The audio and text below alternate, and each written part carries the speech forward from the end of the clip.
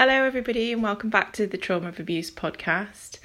My name is Hannah and I thought I'd just touch on a topic that we hadn't mentioned so far. So we've been doing a lot of domestic abuse work and a lot of talking about the dynamics of how women and mothers and children are treated, etc. As well as addressing some of the broader issues, cultures, practices, and touching on those. And I think I just watched a documentary, very short documentary, it's worth checking out, on BBC iPlayer. If you've got access to BBC iPlayer, you can watch it, called Is My Uni Racist? And it triggered a little memory of my own, actually. A couple of memories, in fact, that I thought I'd just talk about from my own experience. Now, I'm not a black woman. I've never suffered any attacks for being of colour. And basically, I thought it'd be really interesting to talk about my time when I was younger. And I'd first gone off to university in a different part of the UK. I was a fair way from home.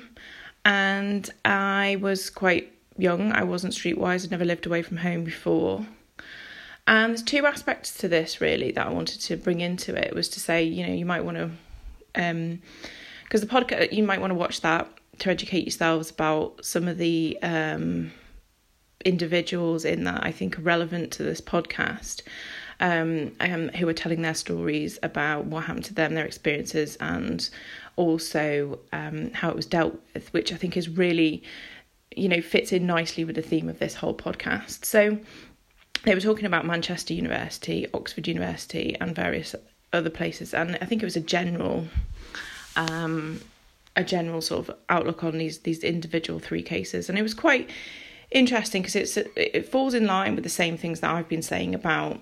In this case, white women were treated better, which it was a rarity in the field that I'm working in, domestic abuse, where white middle-class women are treated badly, particularly badly. It's probably one of the times that they are most treated badly, actually.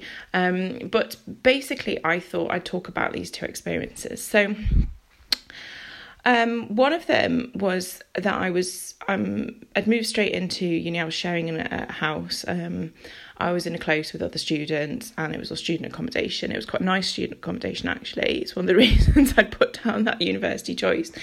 And we were very lucky, and we were all settling in, and getting to know everybody. There was a mixture of cultures, but that wasn't unusual to me. I was quite used to a mixture of cultures. I'd lived in a rural area, but I'd also lived near a northern city. I'd had access to that all the time. I'd been out nightlife, mixing with lots of different cultures and things. I'd grown up in a junior school where we had a lot of foreign students come from abroad, and so there was always that. And secondary school, in fact, as well, there was a fair mixture of backgrounds and things like that. But I wouldn't say I was particularly clued up when it came to crime or anything like that. I certainly wasn't able to handle myself in a fight. I was not that I've ever been in a fight, but physically I'm sort of 5'3", 5'4". At the time I was sort of barely a size 8, if that. Quite slim, quite non-athletic. I played a bit of sport here and there and swam, but not sort of physically intimidating in any way. And basically I went off, sort of as you do, finding your way through university. And there's a mixture in our household of people from London, Essex, country, West Country, all sorts, and in the close there were people from South Africa, France, Spain, you name it.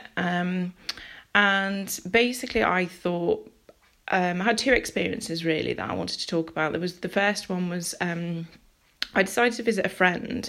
I had lots of different friends that had dispersed all over the country and some all over the world, to go off to do further studies after school and things. And one of my friends was at Cambridge University studying physics, and I decided to take a journey. I didn't drive at the time, but I must have been around about sort of just school age, leaving really sort of 18, 19. And I decided, I wanted a little break. We didn't have a great deal on at the time. I was going to take a nice little trip across on the National Express and go and visit my friend at Cambridge and spend a few days there, check out the uni and stuff, and hang out and have, some an interesting weekend and things, and meet. I had a great weekend, and I met some really nice people, and I came back to share that with people. But as I was getting on the bus and sort of queuing up that evening, with my bag and everything ready to take this journey, I think it was evening time, sort of early evening time, and one of my flatmates, unbeknown to me at the time, so one of my flatmates was Singaporean. He'd joined the Singaporean Society. He was a really nice guy. I think he was of Catholic background, actually. He was just like, just a normal, nice young man. And he sort of had a room opposite, and, we all got along with everybody and everything. And unbeknown to me, there were two people in this queue at the time who were also in the Singaporean Society who knew him, but I didn't know this at the time. And I'm queuing up, there's a mixture of different people, and there's a big burly, I'm not sure actually if it was just somebody standing there taking tickets or whether it was the actual bus driver or coach driver. It was big sort of stocky, bald, tall man, and several other, big men and all adults of different shapes and sizes and backgrounds and looks in this queue. And I'm just standing there, and everyone, these two ladies are just very, very quiet, standing there as well alongside. And this drunken Irishman comes along and starts hurling verbal abuse at right up in front of us, at these two ladies, and nobody did anything. And he was, I would say mildly drunk, and I would say he was, much older and things like that, and he was just very aggressive, very abusive. You're responsible for the war and the death of my grandfather and all this, and blah blah, all this nonsense he was spewing, racist abuse basically at these two ladies because they looked of a sort of Far Eastern background, if you like, or I didn't actually know where they were from at the time. It didn't even cross my mind. And he just went on and on and on, and they just stood there sort of like rigid and sort of awkward and slightly backing off, just looking at him. I think partly they were like shocked, and partly didn't know what to do, and partly sort of just, you could see that one of them, at least one of them, was thinking, what an idiot, but even so, it was just so in your face and so aggressive, and it was right in front of me that this happened, literally less than a foot or two away from me. And I stood there for literally what seemed like less than a minute, and nobody did anything or said anything. And this man at the front, didn't sort of say, oi, clear off, or what do you think you're doing, or have you got a ticket? Nobody said a thing. And it was interesting, and I just instinctively, now I'm not one for conflict, I'm one that would always be, like if there's any trouble, run away. I've been told, don't go to crowds, don't go to protests, don't do this, don't do that. I would be off like a shot, because I'm not streetwise at this point. I've not experienced, I couldn't hold myself in a fight, no chance. And I just stopped and I turned around, I said to this man, and he was going on, and I just thought, this guy's a problem. Do you know what I mean? Nobody's dealing with this. What he's saying is a problem, but his behaviour is just completely out of order. And nobody's doing anything. So I just turned to him, I said, look, where are you from? Are you Irish? And he says, yes. And I said, oh, right. I said, well, I'm from near Liverpool. I said, I'm, not from around here. I said, what are you doing? I said, what's all this nonsense you see? And he says, oh, well, these people are my grandfather and blah, blah, blah. I said, look, these are different times, and this is a different generation of people. And I don't think you're making any sense. I said, at the end of the day, I said, my grandfather was a prisoner of war. Did you know that? I said, I don't think it's very nice to you. How old are these people that you're shouting at? What's it got to do with anything to do with your grandfather? How silly. And I just said it in a very calm, very sort of natural, it just came out my mouth, and reasonable way, and sort of friendly way in a way. And he said, And he stopped in his tracks, this idiot who's ranting and raving, waving his arms about, sort of up and, shouting and waving his fist at these poor women, and frightening me, actually, as well.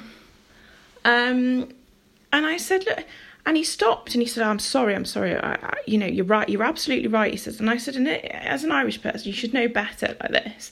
And he basically, I've got no Irish background. I use that sort of, there are people from this area who, where I've been brought up, there's a lot of Irish background, but I'm not one of them. Some Scottish, but not Irish. And I said to him, look, you should know better. I said, and he apologised, starts apologising to me profusely in this sort of like silly, you could tell he was a bit inebriated as well. So I said, look,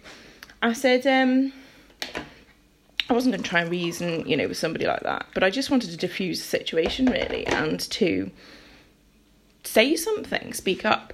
And he says to me, so I was apologising. I said, look, do you know what? I said, I don't think I'm the person you should be apologising to. Do you?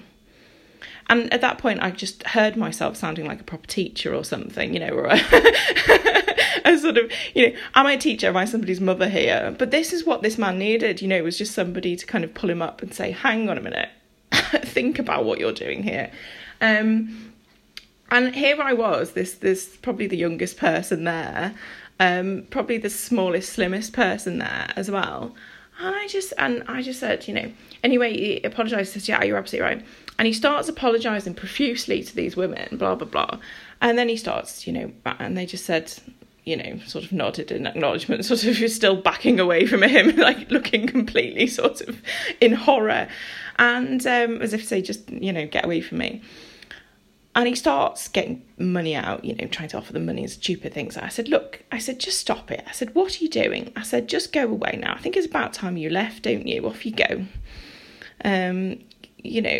On your way sort of thing. And I thought, and that's all it took. And off he went, and he apologised and everything, and off he went.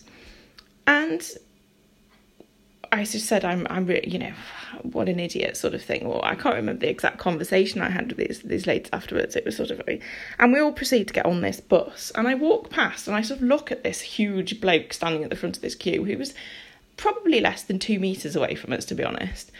And just thought, well, you didn't do anything. Did you just witness all of that, quite obviously, to everybody?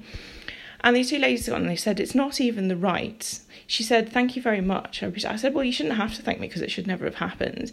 And I said, used to deal with people I've seen people like that before. Because obviously I've been out in town, I've been, come across people. And she says to me, thank you. It's not even the right continent. I can't remember the exact word she used, but it's something like not even the right continent or the right country or the right reference of area that he's referring to there, because they're actually, it turned out they're from Singapore. And I said, sort of thing, what an idiot. And as it happens, as I'm walking down this coach sort of, and I said, are you all right and everything, and these ladies sat down, I said, well, it just shows their ignorance, doesn't it, sort of thing. And these three Japanese men, quite big Japanese men, who, funny enough, I hadn't noticed. How I hadn't noticed them, I don't know, all in suits, handed me their business cards and everything and pulled me aside, and said, well done, and this, that, and the other, and everything. And I thought, hang on a minute, you were there the whole time, But I just was very polite with them. I didn't know who they were or what they were giving their card for, or whether they were just strange, pervy blokes or what, I don't know. But I just, very graciously, they didn't speak a lot of English, and so I just said, but I think they gathered what was going on, and gave me the card and were very sort of, I think it was a gesture to say, we all agree, in that, and that we admire what you just said and did. And I thought I just did something very simple there, in public. And I was going to say in broad daylight, but it wasn't quite in broad daylight because it was starting to go dark at this time. And I just thought, well, if I can do that. Anyway, I happened to come back from my little trip away at Cambridge and having had a nice time and everything, and never thought anything of it, really. It was just one of those little things. And I got back and I'd ordered pizzas, and I came back and I said to everyone, I've brought pizzas back, and I said, how have you got on and everything. And it turned out, unbeknownst to me, that this housemate of mine knew these girls, and this story had got back to them, and he said, "Oh, thank you very much, and that was a really good thing you did." And I said, "Really?" I said, "What small world? I didn't even know that they were part of your society." Or I said, "Well, it was just an idiot, it was just something that anybody would have done, isn't it?" And it just shows you, really, doesn't it? It was just a very simple situation that was dealt with as in, what you're doing is wrong, stop doing it, think about what you're doing, off you toddle, apologise and go away, and it didn't need any more than that, really. And I think when you watch this documentary, if you choose to watch it on iPlayer, called Is My Uni Racist, you'll find that where these things escalated really was because, people could have just stopped it at the beginning and said, look, we made a mistake, we got it wrong, we shouldn't have done that, it was completely out of order, we'll rethink our whole attitude for the future. And it was as simple as that, really. But it's because it wasn't handled, and because people ignored it, or they didn't deal with it, or it went on and on and on, that it really affected the people who were the target of it, really. And I think that that's a big message. Now, there's another aspect of this at uni that I wanted to talk about and touch on, which is I've been a little bit reluctant to, because it's not because it's a bad memory or because it's affected me or anything like that, but because it's a touchy subject, given what I've just said. And that is that there were cultures, lots of different cultures at university, but there were cultures that I came across, and I had there were 3 incidents, in fact, that happened with a particular man who was a mature student there, and there were other incidents as well, of men coming from abroad from different backgrounds who had a certain attitude towards Western women. And for whatever reason, now it might be that they were just a particular group of men, and it's not reflective of their particular culture, but they would proclaim that it was. And they'd come here with a certain attitude, which I think was reflected in some of the grooming gang scandals in the UK. And if you've ever looked into that, I think I've touched on this before, with certain... and there were this attitude towards women and girls in the UK, I think, is across all sectors of society. I've certainly experienced it from white men and women. I've experienced it from, other cultures as well. And I think it's all a problem. So I don't want to kind of label one category. But all I wanted to say was, on the other side of that, there was an attitude, and this individual was domineering. He threatened... a male with a knife. He'd threatened a friend of mine at a party and trying to assault her, and he'd also tried to assault me as well. And I'd gone ahead eventually and reported this. And the other thing to say was that in this case, the police were extremely good, actually, and I had proper CID, proper interview, and everything was treated very well, and I had a very positive experience. I would say this was going back to over 15 years ago, let's just say that. But there was this interesting culture coming in that I'd not come across before, and it was that Western women had it was commented on that I had short hair at the time. I now have long hair of a different colour. It was commented on the colour of my eyes. It was commented on the way I dressed. It was commented... And this man went round sort of asking people, how many people have you slept with, to the women? And, don't you think you ought to be feeding us, making us a cup of tea, or making us a... And this sort of thing. And it used to be this sort of idea. And then he would pressurise me because he thought I should be going out with his male friend. And I'd chosen who I wanted to embark on getting to know, or starting any sort of, relationship or interaction with, was my business. And he seemed to think it was his business. And you can see this sort of... We've talked a lot about controlling nature and controlling women. He seemed to think that... women, particularly Western women, for some reason, were there for a certain purpose. And he was dating one of the other European students who was a Western woman, white woman. And at the same time, he was angry with her. And the assault on me was actually, and I'm sure of this, the assault that he tried on me and the threatening behaviour, including smashing a bottle and things like that, was in fact he was angry with her, and so he decided to take it on me. And I think it was a gradual building actually between him and his male colleague who fancied me, who I'd rejected, wasn't interested in, a growing sense of, well, who are these women here and who do they think they are? You've got two sort of, and he thought he was obviously Mr. Macho Man, it was obviously not my type at all. And I'm not going to go into the details of those assaults and what happened and things that went on. I'm not even going to mention the specific cultures that were involved. But they were men, and they were from a very different culture. But I'm hesitant to say this because I think it was relevant, but I'm hesitant to say it because I obviously have experienced it within my own local area, within my own culture.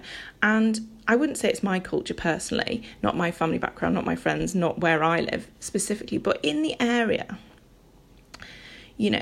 within a 25, 30 mile radius, say, of where I live, there are institutions still going on that I have experienced where these people from this area, these white males and females from this area, as well as others thrown in the mix, there is some influence from outside cultures. I know that. I know that there's money. I've discovered that there's money being invested from certain places abroad, which are influencing some of these, particularly the legal firms and their little projects and their very their sidelines, their money-making sidelines. I've investigated this.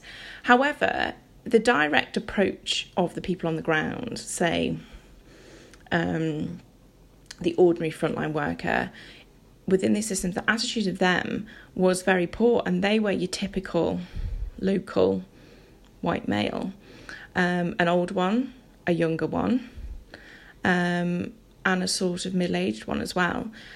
So, and the women who were sort of going along with that as well, and part of that bullying culture as well, which is very interesting indeed. So it shows that these attitudes really are everywhere.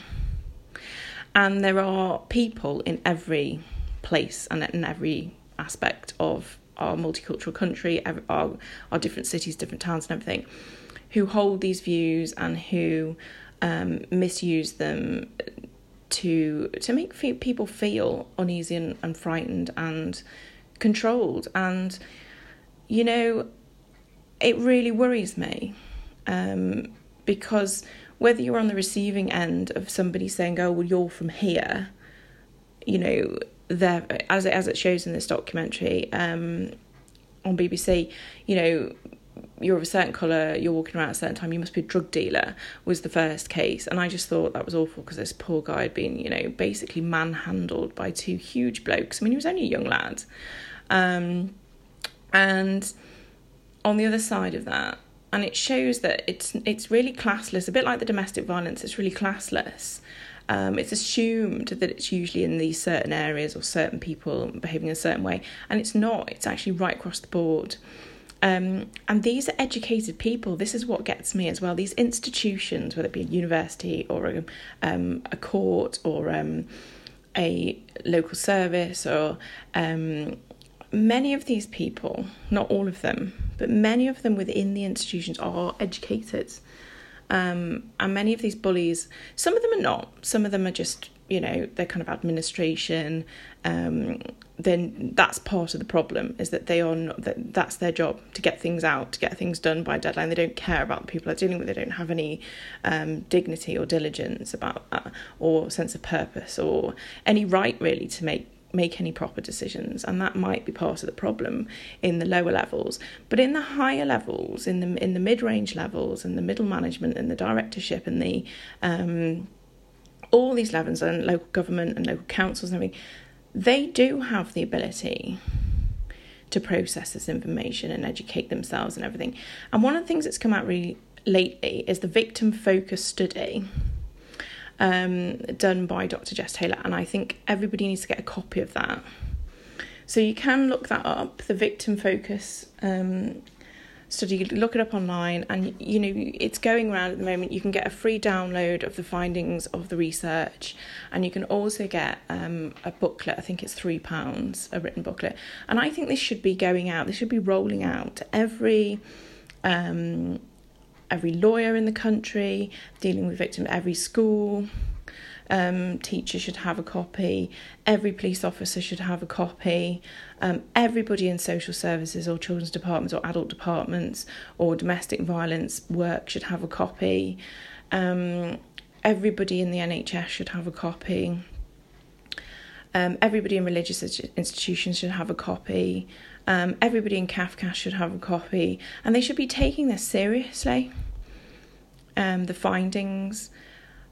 Because these are real people coming forward. I think there's a lot of collecting things on a different, the way that data has been collected, I think has been questioned, because up until this particular study and others, and we know of journalists and we know of charities that are producing figures that show that the official figures for what's really happening are not reflective of what's really going on.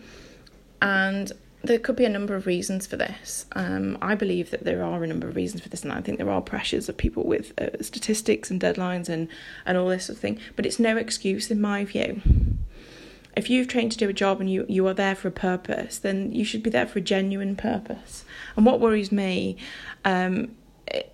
particularly in those stories on that particular documentary, was that the complaints procedure, and this is right across the board, this isn't just universities, this is all institutions, that an adequate complaints procedure was not in place. And I think they just think that, well, we've got these rules and we stick to this and therefore that is. But I think the wider context of, are we really doing the best? I think all these institutions and all these processes and procedures need to think, and have a rethink really. Are we really, being accessible? Are we offering that support? Are we doing the right thing here?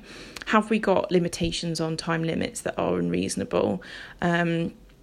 Have we got the support for people to gather evidence or come forward? Or are they being informed of the process? Because this is one thing that's right across the board, and I've experienced myself. You don't know what's happening during the process. They say, oh, it's being dealt with, or we're going to do the following, or we have done the following, but they don't talk to you about what's happening and what they will be doing. And at each and every stage, it's so important that they meet with you and not just offer you support or counselling or whatever, but actually say to you, well, look, we are acknowledging this. This is what we will do. We will do it within this time frame. We will be following the following procedure, and we will be questioning the following people and doing the following things, and we will be informing you along the way as to the outcome, etc. And this is just not happening. And then at the end of some of these processes, they can go through it all and it can all be done quite well at times. And then there's nothing at the end of it. It's as if it was just a superficial process, really. Or it was a superficial initial reaction, hoping you'll just get fobbed off and go away. And I think it underestimates just how much courage and strength, and especially in the state of mind when somebody's been abused in some way or other, to come forward, to actually process that, to actually compile that. They need somebody to come out and actually sit down. And it's always, I hear this time and time again, well, that we can't do that, it's not our job, that we don't come to meetings, we can't come to your house and look through, we don't have time for that. Oh, well, we'll come out to you on this date, then, oh, sorry, we're gonna have to cancel because we're in a meeting. Or, oh, well, we come out and, oh, well, I've only got an hour, I've only got half an hour, I've got to dash off, I've got a phone call off somebody, and they never come back. Or, we're going to deal with this, thank you for bringing this to our attention, but it's not on record. So what you find as well is that they have their own records. So they send out people to do tap, tap, tap, a quick record and then buzz off. But the correspondence between you and the department saying, well, Hank, for those of people who actually do pluck up the courage and have the ability to voice their questions or the confusion or wanting answers, or wanting to help improve the process and the system and the situation, often have genuine intent, and that is that they don't want to be claiming compensation, or they often just want an apology and acknowledgement and to improve things and to do the right thing. What people don't realise is that victims come forward not because they want to be a victim or because they want to gain something from it. They don't gain anything from it. In fact, very often they are bullied, shouted at and abused even more for coming forward. And what I think really needs to happen, and if anybody working in any of these environments or responsible for any of these things, don't pass the buck to somebody else and say it's somebody else's job to do it. Go out, sit down, help this person put together the materials they need and guide them through the process, and ask them at every stage, is this what you want? Is this the best way forward? And keep reevaluating those processes on a regular basis, not separately from the people that it affects, in your own little world, in your own little meetings, in your own little life, because that's one of the big problems as well, is that you've got a lot of people sitting there in little offices somewhere in the ether that have nothing to do with the individuals on the ground that it affects. And they are saying, oh, well, we've come up with this wonderful idea and strategy and we're going to implement it, but we're not going to actually let the people on the ground know how they can access it, ask them if it's working properly, ask them for their input in it, change things as we go along as they need to be changed and adapted. Because of how it's actually working. And there's nothing that happens after that. It's just, we've done a great job. We've designed this plan to improve things. And it's only when somebody puts something on social media or kicks up a big fuss or goes to a journalist that it's even recognised. And how many people have missed out or been set back? There was one lady in the documentary who had to miss education and had suffered mental health and panic attacks as a result of this. And all she wanted really was just an apology from the person who did it or said it. And how badly mishandled was that it escalated to that level? But this is not uncommon. This is my whole point, really, is to say that this is not uncommon. This is right across the board. This is a huge problem. And I don't think it just relates to racism. I think it relates to all these things. And it's not a case of virtue signalling or, victimhood or any of these stupid things that are used to kind of, deflect somebody's personal experience of what's happened to them. Yes, you might get the odd person who you feel has taken something or a comment or something really, really to heart. But does each one of those people do their views not matter? They are all paying as members of society or members of universities. They're all paying to to be in these institutions in some way or another. So in a way, they're the paying customer. They're also, whether they're paying or not, whether they're receiving aid or whether they're receiving sponsorship, we have a duty. They are human beings, we're all human beings, and I think if it hasn't happened to you yet, the chances are it probably will do, and there's nobody exempt from it. Is the main point that I'm making here. That we ought to all be working towards a much better learning process, a much better consideration for others, etc. And yes, we want freedom of speech. I want freedom of speech. But we also don't want people hiding away, having panic attacks, feeling bullied, brutalised and attacked and having their lives turned upside down just by idiocy, really. And that's what it boils down to. And somebody just, and the process and the structure not being there to say, hang on a minute, you can't do that, it's out of order, you need to sort that out or you need to clear off elsewhere, And I think the more we do that, it's a little bit like dealing with children or school. It feels a little bit like that. And I'm not one for micromanaging. I think that can be counterproductive because people become dishonest, they become devious, they become resentful. But what I'm talking about here is having a very clear process and clear information right from the start. You must not do the following things. If you do, this will be happening. And these people will come forward and it will happen because it's there and it works and it's functioning properly and it's being reassessed all the time to make sure that it's worked on the basis that the people it affects are happy with it and have voiced and had their opinions heard on that. So, what can we take away from this positively? I'm not sure really that there is much to take away from it positively. I always try and end on a positive note. One thing I was just going to drop in, one of the wonderful things that there's a lovely lady who's on social media, and her name's Coco Berthman, I think her name is. She's a victim and survivor of abuse, and she's a lovely lady. And she's put a little video on today that I was going to mention. She was talking about, now I find this, like, the whole concept of this very strange, but I just thought I'd put it out there in case anyone was interested, of having ice baths. And I've heard of this for sports people as a sort of treatment or therapy. I haven't heard of it, and I don't know if the science behind it is a good thing or not. I would recommend anyone check with their clinicians or, physicians before doing this, because I know that having a quick shock to the system could be dangerous for some people. But she was talking about ice baths. Now, I don't have a bath, I only have a shower, so a cold shower would do. Currently, I'm not brave enough for that. I see people jumping in the sea. There's this new thing of people swimming in freezing cold temperatures. I'm not for that either. We always, and sometimes in the winter, and I have to say, my father, who is a retired physician, said to me, I'm not sure that's good for some people, they might have a heart attack or they might go into shock.